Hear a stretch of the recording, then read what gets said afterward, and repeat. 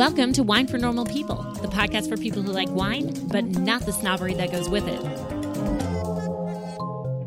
I'm your host, Elizabeth Schneider, author of the Wine for Normal People book and certified wine dork. And I'm MC Ice, just a wine-loving normal person. This show is sponsored by Wine Access. Go to wineaccess.com/WFMP. Get 10% off your first order. And don't forget, the holidays are coming up and Wine Access has gift cards. What a great gift to get the wine lover in your life. Check it out today, wineaccess.com/WFMP. Listen in the middle of the show for more details. All right, I'm going to confess something to you guys. This is the second time I'm recording this show.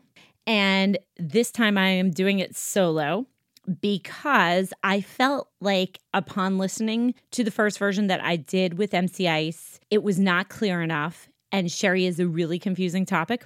So I just decided that it'd be better for me to redo it, do a very quick, clear spiel on sherry, and then send you on your merry way.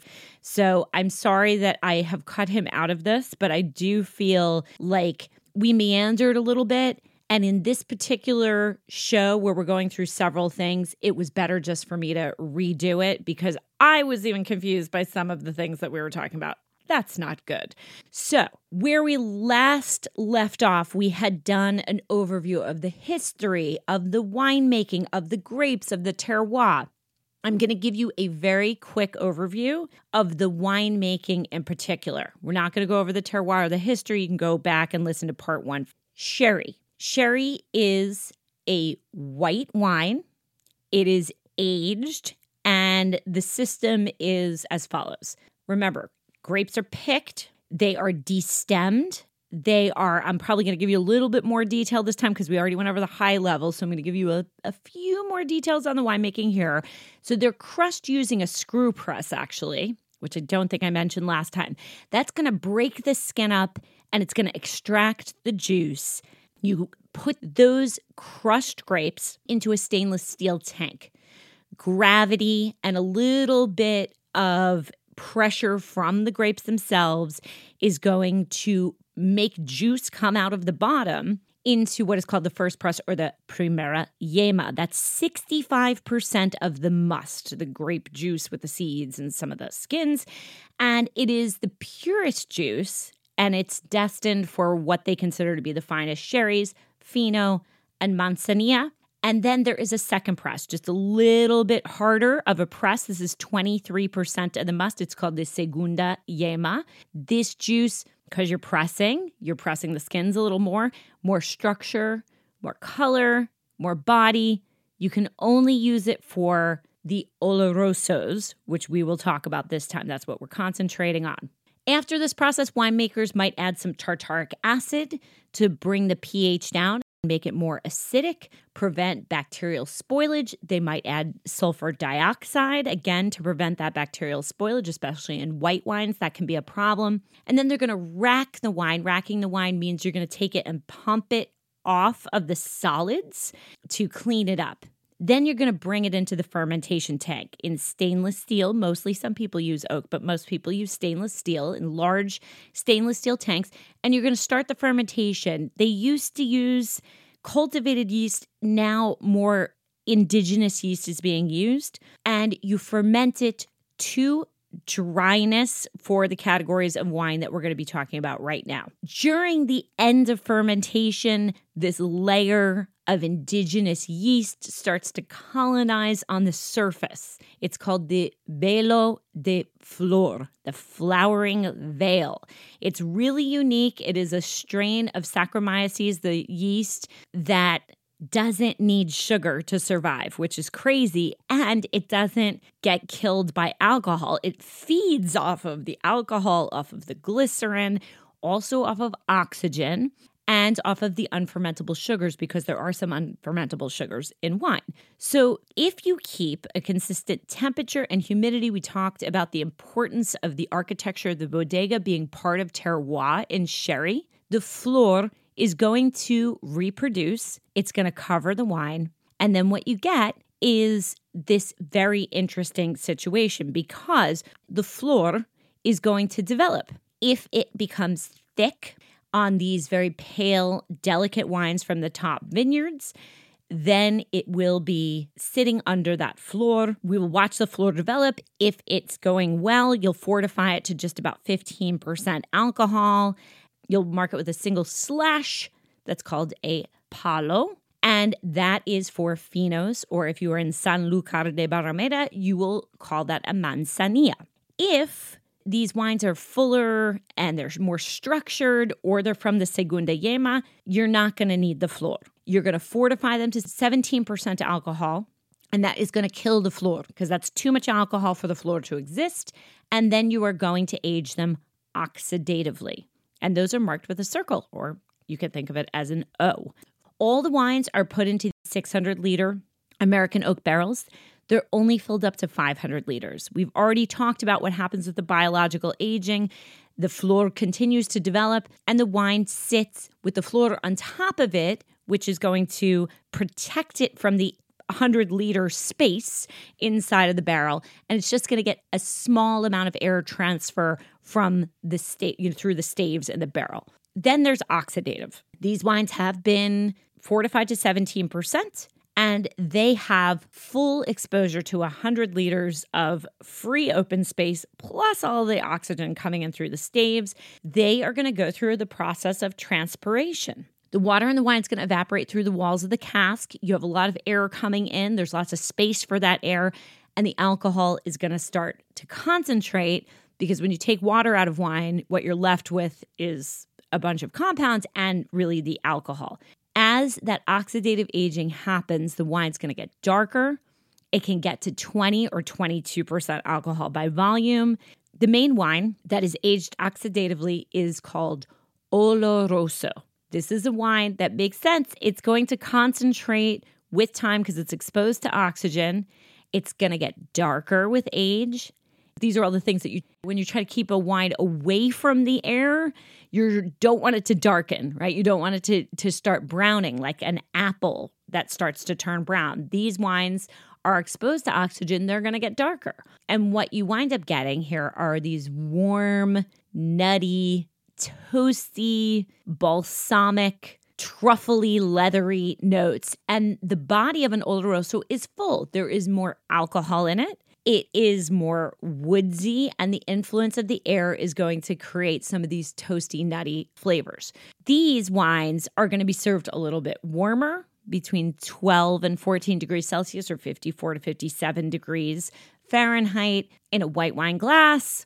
You can leave it open for months because it's been oxidatively aged. This is like Madeira, where you can leave it open for a really long time. It's already seen all the oxygen that it could possibly get. Once you open an Oloroso, you can keep it for several months and it'll still be good. In terms of what you should eat with it, it's good on its own with Marcona almonds, which I think every sherry goes with, incidentally. And with mushrooms, aged or smoky cheeses are recommended. And some people recommend red meat or game as something that can go with Oloroso. You'll have to try it and see what you think. These wines are pretty significant. They're pretty heavy, and they definitely have a lot more warmth to them versus a Fino or a Manzanilla.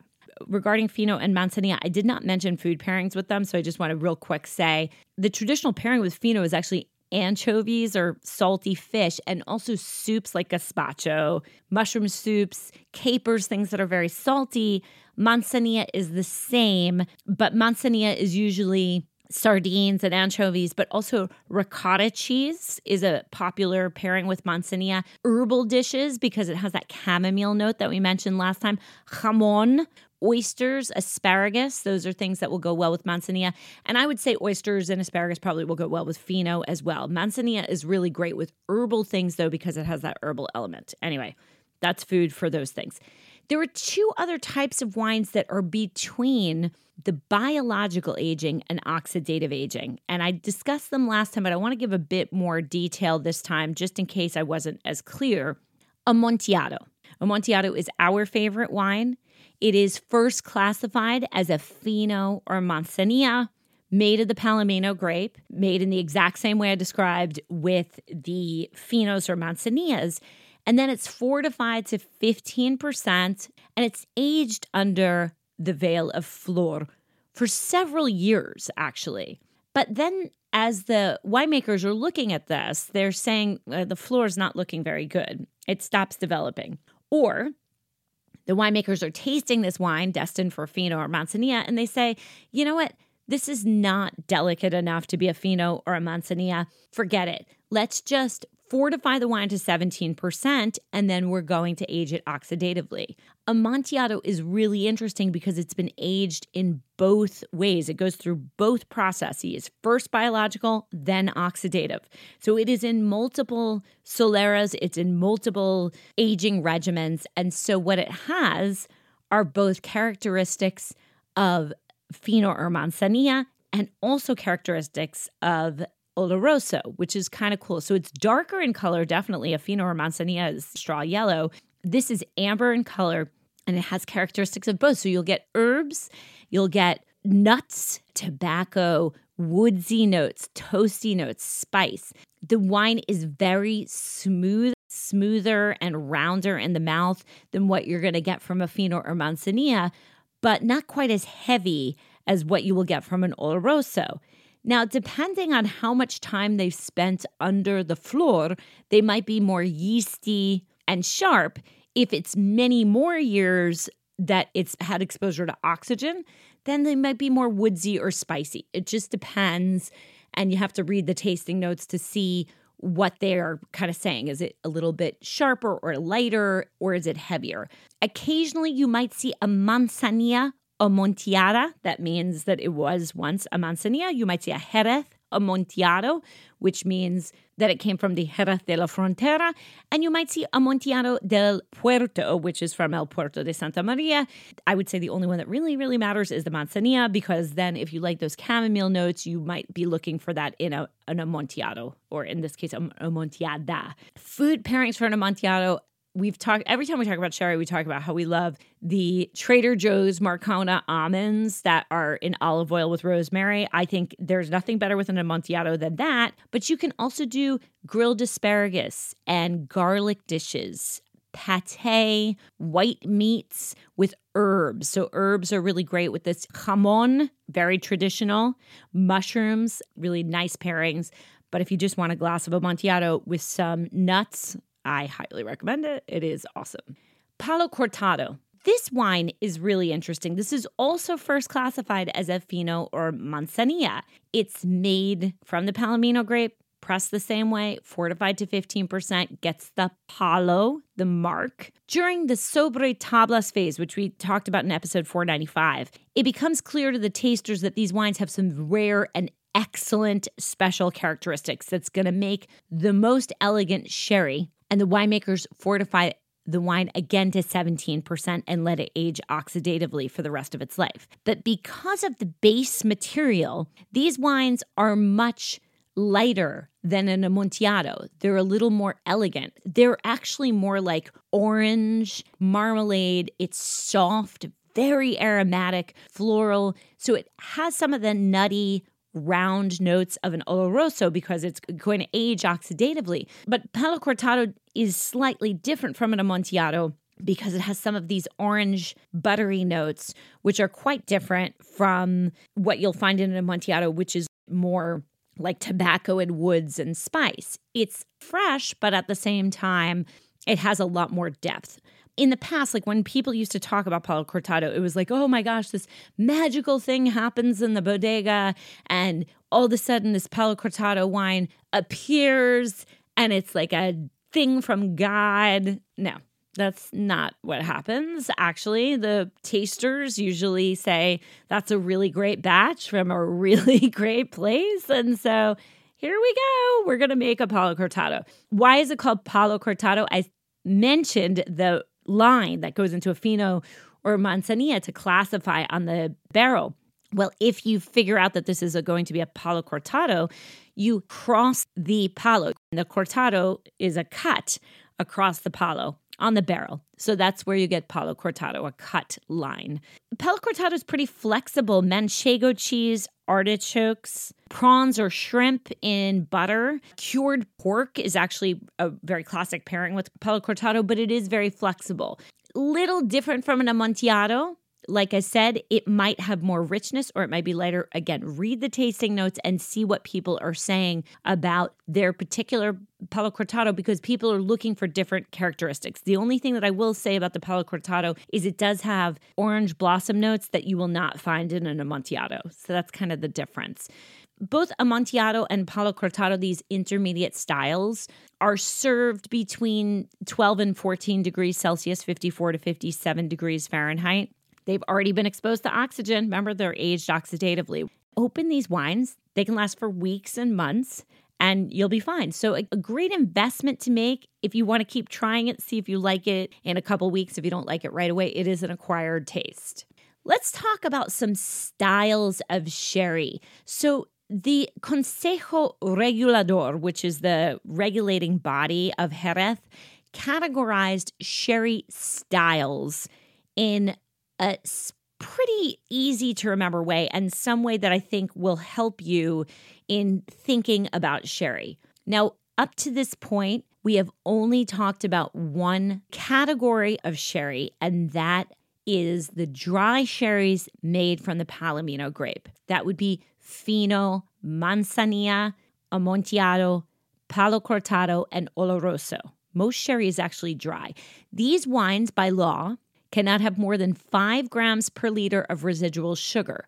That means that they will be perceived as dry to us. At 5 grams is very, very little residual sugar. These wines are fermented completely dry and then fortified. The category of these dry sherries is called vinos generosos or just generosos. It starts with a G, Generosos. Vinos generosos. So those are the dry sherries. That's what we've talked about. There are 2 other types of sherries. And these are the things that, as I was talking about sherry last week, I mentioned it a little bit. And as I was talking about just this last bit here, you might be thinking to yourself, but I thought that my grandmother or my mother or some person that I used to know said that sherry was sweet. Why are you talking about dry sherry? Where are the sweet wines? Now we're going to talk about the sweet wines because there are 2 other types of sherries and they're made in different ways. And we'll start with the sweet wines, the vino dulces naturales, naturally sweet sherry wines. When I say that, you should be thinking, oh, that sort of sounds like some other naturally sweet wines, vin du naturel from France, because it is exactly the same. These are where the other 2 grapes from sherry come into play, Moscatel and Pedro Ximénez. These wines are actually named for the grape. You will see Moscatel or Pedro Ximénez. They're not going to say Vinos Dulces Naturales. They're going to say Moscatel or Pedro Ximénez. They are made in one of 2 ways. Either they're late harvest, picked super ripe so that the concentration is there in the sugars, the water has come out of the grapes, or they go through a process called asoleo. That's where you dry the grapes on mats in the sun for several weeks, and that's going to convert the grapes into raisins. They're going to lose a lot of water, and then you're going to press them. There is so much sugar in these raisinated grapes that the yeast are going to struggle to complete fermentation. You're going to add alcohol.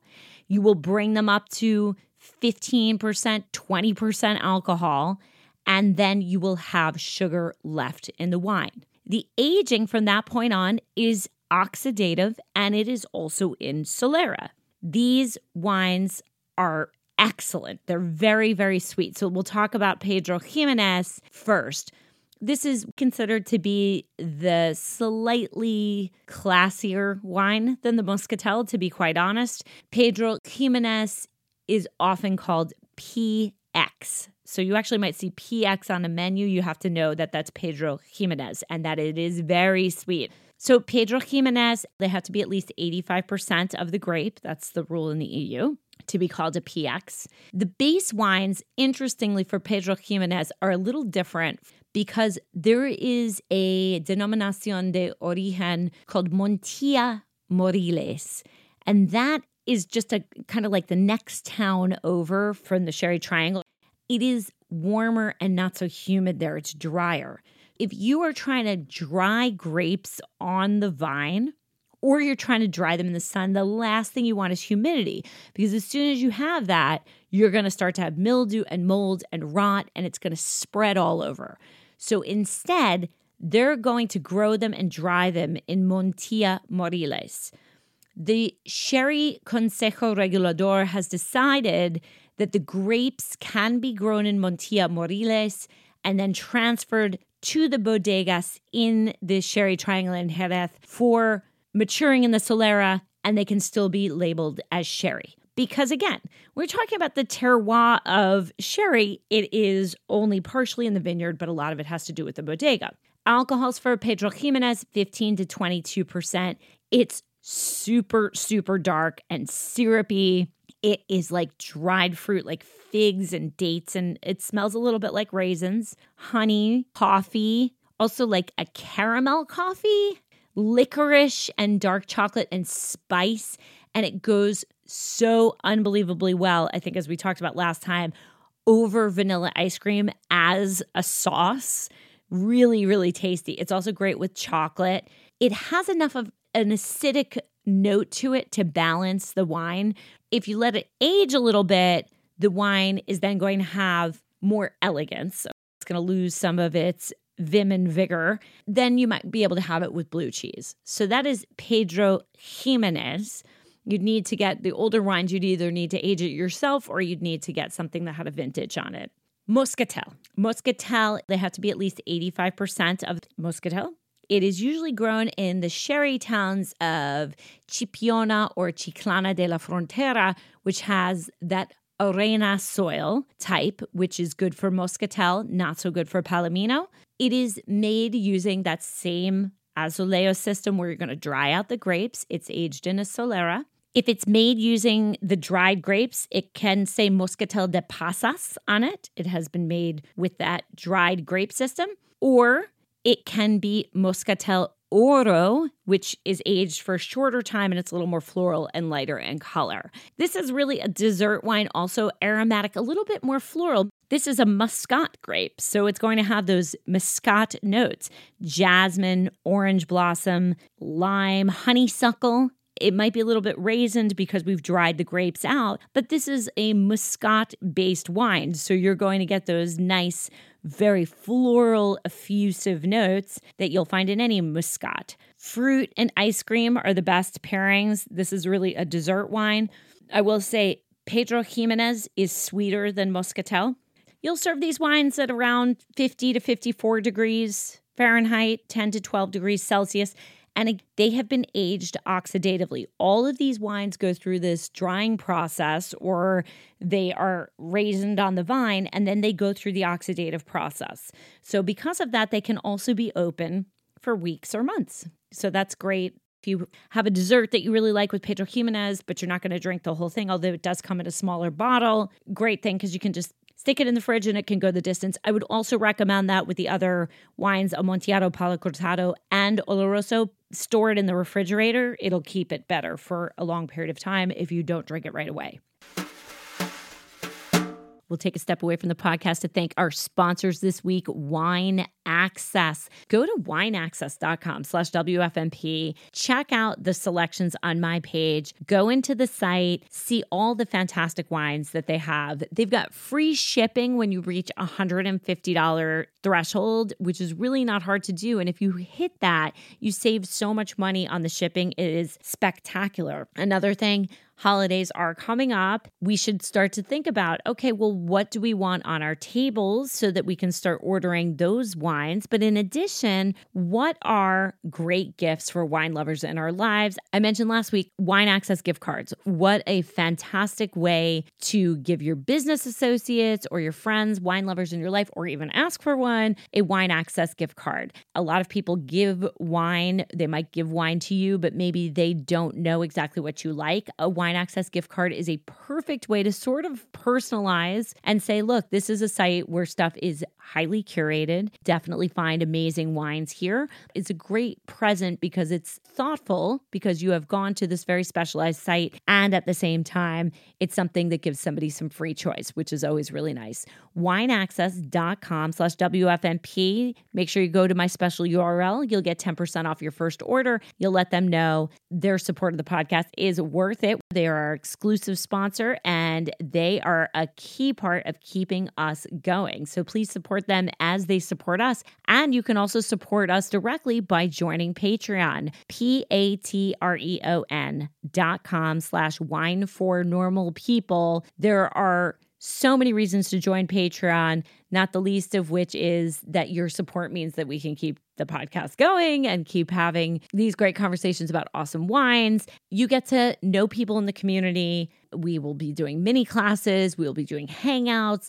It is a really, really great community of people. And for those of you who have joined, I have nothing but thanks. Really appreciate it. It keeps me independent. I do not have to sell out. I don't have to take money from wineries because of Patreon. So I am hugely grateful to you. Patreon.com/wine for normal people. And also, we are winding down the year. There is the Wines of Burgundy. The food and wine pairing class is almost full. And then we will be launching a sparkling class, which is an annual class. I'm not going to be teaching too much in December. And then we were going to be starting up again with live classes in January. winefornormalpeople.com/classes. Make sure you check back in on a regular basis as you're looking for gifts, either to ask for or to give. You can get a Wine for Normal People gift certificate, good for classes. winefornormalpeople.com/classes. Now let's get back to the show. The last category is the one that I hate to be the stereotyping person here, that was very popular in the 1950s, and it was really Harvey's Bristol Cream, which started in the 1860s, that made this very thick, sweet sherry. And since the 1950s, Harvey's Bristol Cream has been the top-selling sherry in the world, although it's now losing ground to the drier wines. But it used to be huge in the UK and Germany especially. So that idea of sherry being sweet comes from this category, which are called vinos generosos de licor. These are blended wines. You take the generoso wines, the dry wines, and you either blend them with the dulces, the naturally sweet wines, or you blend them with something that's called concentrated grape must. So the better quality wines in this category are going to be blends of those dry wine styles that we talked about before with the vino dulces. But lesser quality cream sherries are made with something called concentrated rectified grape must. Now, it is made from grapes. It's the sugar and the juices that come from these sweeter grapes. You can either use them for color or you can use them for this cooked down caramelized grape must called arrope. But either way, they are sweet. And of course, they are a lot cheaper than going through the whole Solera process and making a vino dulce natural. There are 3 types of these wines. You have pale cream sherry, medium sherry, and cream sherry. Pale cream sherry is made from biologically aged wines. The base is either the Fino or the Manzanilla sherry. Then you're going to add vino dulces naturales, or concentrated must for sweetness, and the wine will go to between 45 and 115 grams of sugar per liter. That is a huge amount of sugar. So because the pale cream sherry is made with Fino and Manzanilla, and because we are trying to keep this lighter color of the original wine, usually they actually prefer to use the vino dulces naturales. They would prefer to use that for pale cream because if you use the rectified grape must, it is very dark often, and that's going to ruin the color for the pale cream sherry. Now, pale cream sherry, these are wines that were aged under the floor. So you are going to get those hazelnut and yeasty doughy notes. It's lighter, but it can be very, very sweet. These wines should be served cold. between 7 and 9 degrees Celsius or 45 to 48 degrees Fahrenheit. They will be pale in color. That's why they're called pale cream sherries. Medium sherries. Medium sherries are usually based on Amontillado wines.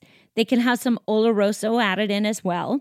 And you blend it the same way that I said for pale cream sherry, either with Pedro Ximénez or Muscatel or with that grape must. Medium ranges enormously because you can have a near dry medium sherry. So it's anything above 5 grams per liter of sugar, which would then no longer qualify for the vinos generosos, but it can go up to 115 grams of sugar per liter. If it has less than 45 grams of sugar per liter, it's going to say medium dry sherry. If it has more than 45 grams per liter, it is going to say medium sweet sherry. These, for the most part, are like the Amontillado. They're darker in color, nutty. They're going to have baked fruit. But because of that sugar, you might get more like a baked apple, baked pear, sweet pastry, sweet apple pie kind of note, maybe minus the cinnamon. It can be very, very, very sweet. It might be able to go with a creamy curry or something like that. But again, a lot of people just have it by itself. Then we have the cream sherry. Cream sherry is also sweet. It is made only from wines that are aged oxidatively, mainly from Oloroso. If we think about it, pale cream is Fino or Manzanilla, medium is Amontillado, maybe with a little bit of Oloroso, and cream, the base is Oloroso. And then again, you either use the Vino Dulces Naturales of Pedro Ximénez. Cream sherries, you don't usually use Muscatel. It's mostly Pedro Ximénez. Or you can use that concentrated grape must. And sometimes, for this very reason, it is called sweet Oloroso. It has to be more than 115 grams per liter of sugar. The sweetest of all of these wines, it's dark, it's syrupy, it's like caramel. It's all of the things of the Oloroso, yet that edge of an Oloroso has been softened by sugar. It's soft. It's very, very long in the finish, and it's sweet, but it is nutty with caramel notes. The way that cream sherry is traditionally served is chilled. They often put a slice of orange in it, and it's served between 50 and 54 degrees Fahrenheit. You're pretty much good for that with medium sherries as well. There's also another type of sherry called East India sherry. This is named after the tradition of maturing wines in ships that went to the East Indies. This is just like Madeira, creates a softer style of sherry, lots of oxidative aging. Today, they blend Pedro Ximénez and Oloroso, and they store it in the warmest parts of the bodega. Basically, it is their version of Madeira, to simplify it. Different grapes, obviously, so a little bit different, but still very similar in production. If you want to pair things with these Vino Generosos de Licor, you're going to be looking at maybe fruit salads or apple pie, other kinds of pastry. You can have it after dinner. You can have it with aged cheeses, things like that. So that's cream sherry. When we think about cream sherry, that's like those old-fashioned little tiny sherry glasses that they used to serve at intermission in theaters and stuff like that, or the stuff that I think my mom used to keep around the house. It was kind of dark. She must have had medium sherry. I can't remember what it was, but I remember it was dark and it smelled really bad to me and was super sweet, and she always served it in these tiny little sherry glasses. One other category, and then I'm going to send you on your way. And these are aged sherries. So in the year 2000, the Consejo Regulador created 2 special categories of sherry wines of certified age. Since Fino and Manzanilla really are meant to be consumed young and we're supposed to drink them fresh, they are not part of this category. What are the Amontillados, the Olorosos, Palo Cortado, and then also Pedro Ximénez. Muscatel is not included in this. There are 2 acronyms. They were actually Latin, but they translate very well to English. The first is VOS, standing for, in Latin, Vinum Optimum Signatum, wine selected as optimal. Of course, in English, we have named it Very Old Sherry, VOS. And these wines are 20 years or more in the Solera.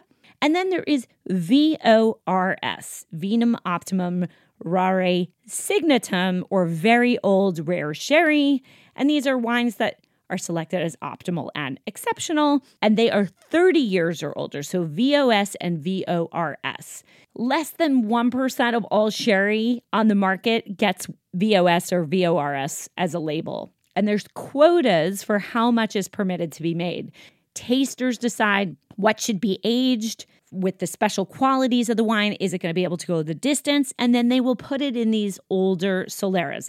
Some of the Soleras are as old as the bodega. So they're from the 17 and 1800s. Crazy. Hundreds of years old. Really great quality. All the wines are sort of blended over the course of time because sherry is a blended product within the Solera. So these Soleras are very old. It used to just be for family members who kept these very old, rare wines, but now they do sell them.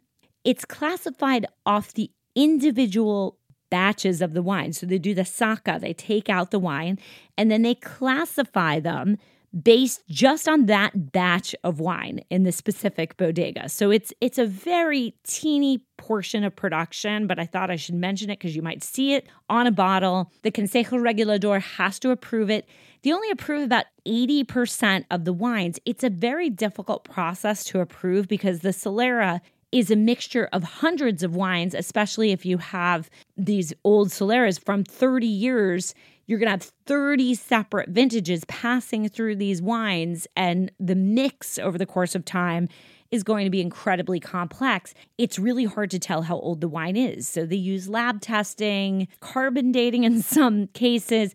It's very difficult to approve. The other thing is that they require a certain amount that you hold in the back stock in order to make the wine VOS or VORS. So smaller sherry bodegas really can't participate in this. It's kind of frustrating.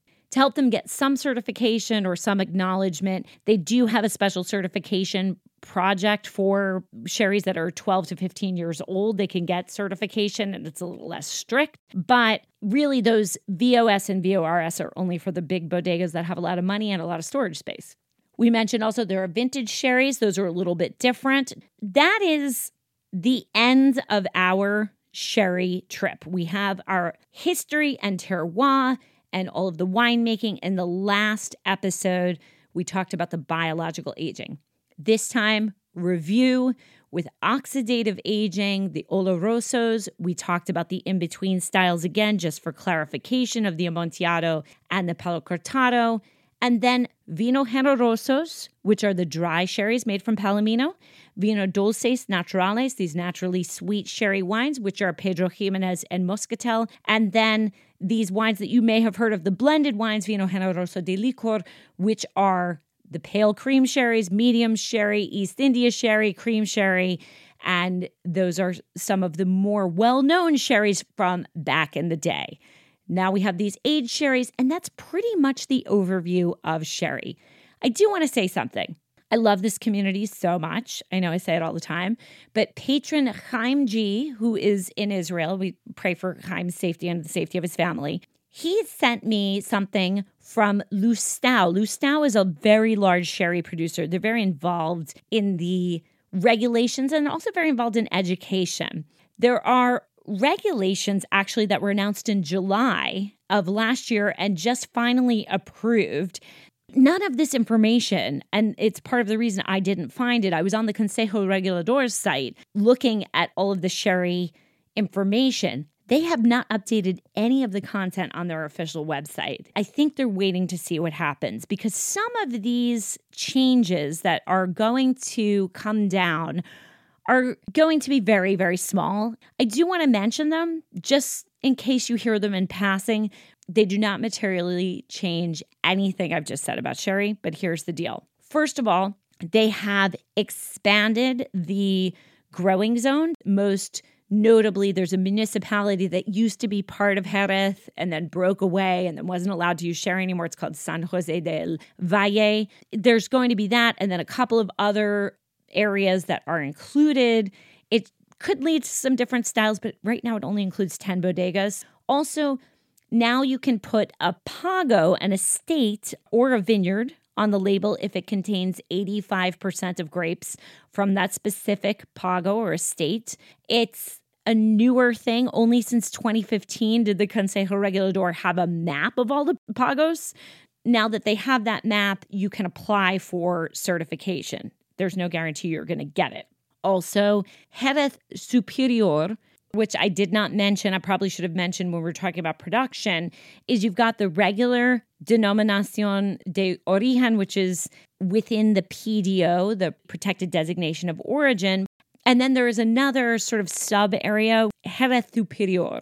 And this is within that production zone, vineyards that are planted on Albaritza soil. Ideally, it's saying that these are better for wines. You can put it on the label if they are from the Albaritza soil. They are now expanding that definition just slightly to include some areas for the Moscatel grape, and that's going to be in those two towns, Chipiona and Chiclana de la Frontera. So they're now including that in the Jerez Superior. Also, there's some other styles that they are including in the aging, Fino Viejo or Manzanilla Pasada. These are Finos or Manzanillas that have been aged for at least 7 years. It used to be just, that seems like it's been 7 years. Now you have to age it for 7 years. And the Consejo Regulador will allow you to use Manzanilla Pasada or Fino Viejo. I've never had an aged Fino or Manzanilla, but these could be kind of interesting. Also, unfortified sherry wines from the PDO of Jerez are now going to be legal. But if you read a little more from the Consejo Regulador, the restrictions on yields, on alcohol levels, on a lot, it's probably not going to be very common to see unfortified sherry wines. They do make dry young wines in the sherry region for the locals to drink, but they are not PDO wines. They're not of a protected designation of origin. These unfortified sherry wines would be, but again, probably not going to be a huge part of the category. Then again, you never know. Right now, you'll see Palomino. It will be from Cadiz or it will be from some of the surrounding areas, but it's not going to be from sherry. But in the future, we may see that. And then, like a lot of places, they are looking at some pre-phylloxera grape varieties. Some people are growing Beba, Peruno, and Vijiriega. Those are 3 grapes that are allowed. There are more that may be coming down, and that might change some of the style, may make it kind of interesting. Those are the updated regulations. Again, I see why the Consejo Regulador has not updated the content, because a lot of times there are things in the legal documents that you're allowed to do, but most people don't do. They're not going to use some of the regulations that are in there. So they put them in because they've been requested by people in the DO, but will they all be used? Probably not. Probably people will want to use some of those Viejo styles, the Pasada styles. Are they going to want to use the new grapes? Some will, some won't. So we'll just have to see. That is sherry. I know that you miss MC Ice. I'm sorry for that. But I think this is a lot tighter and easier to understand. And with a topic that is so complicated, I think it's really important that I just give you the straight up information. Look, there are many more details on sherry. If you go there, if you study it, if you decide to really dork out on it, you can learn many more details about it. But I think that this is enough to get you started. The other thing that I would recommend is going back and listening to the episode, which I will link to, with Andrew Sinclair of Tío Pepe, because he talks about some of the differences between sherry producers, some of the history. Tío Pepe is one of the oldest producers. It's certainly one of the most famed in the region, and that can be a really nice complement to these two shows. Go check out some of these wines. I know that they're a little esoteric. If you can find them by the glass, I would recommend that. The other thing I didn't mention is God love the mixologist and bartenders, because they have made carrying sherry kind of mandatory now. There are a lot of sherry-based drinks. So even if you don't love sherry, if you want to take a step into sherry and you see a sherry cocktail on a menu, I think that's a great way to start getting your hands around what these wines might taste like in the context of a drink. And if you like that, then maybe you can take some of the mixing ingredients out and just try sherry straight up. But if it weren't for the mixologist, I'm not sure where sherry would have gone, but they really did a great job of getting wines into the hands of people. Thank you to the mixologist. We all owe them a debt of gratitude for keeping sherry alive and then allowing us to come in and try it and give it another look. I'm not saying that the generosos de licor are bad, but when that's your impression and you prefer dry wines, it's hard to imagine that sherry is so much more than that. So give it a try. Let me know what you think. Like I said, MC Ice and I are big fans of Amontillado. That's usually what we drink, but I had a Fino this week, and it was actually a Tio Pepe, and it was a fantastic wine. I really enjoyed it. I hope that my solo mission on this paid off and that now you're really clear on sherry. And with that, this has been another episode of Wine for Normal People. Thank you so much for listening, and we will catch you next time with MC Ice.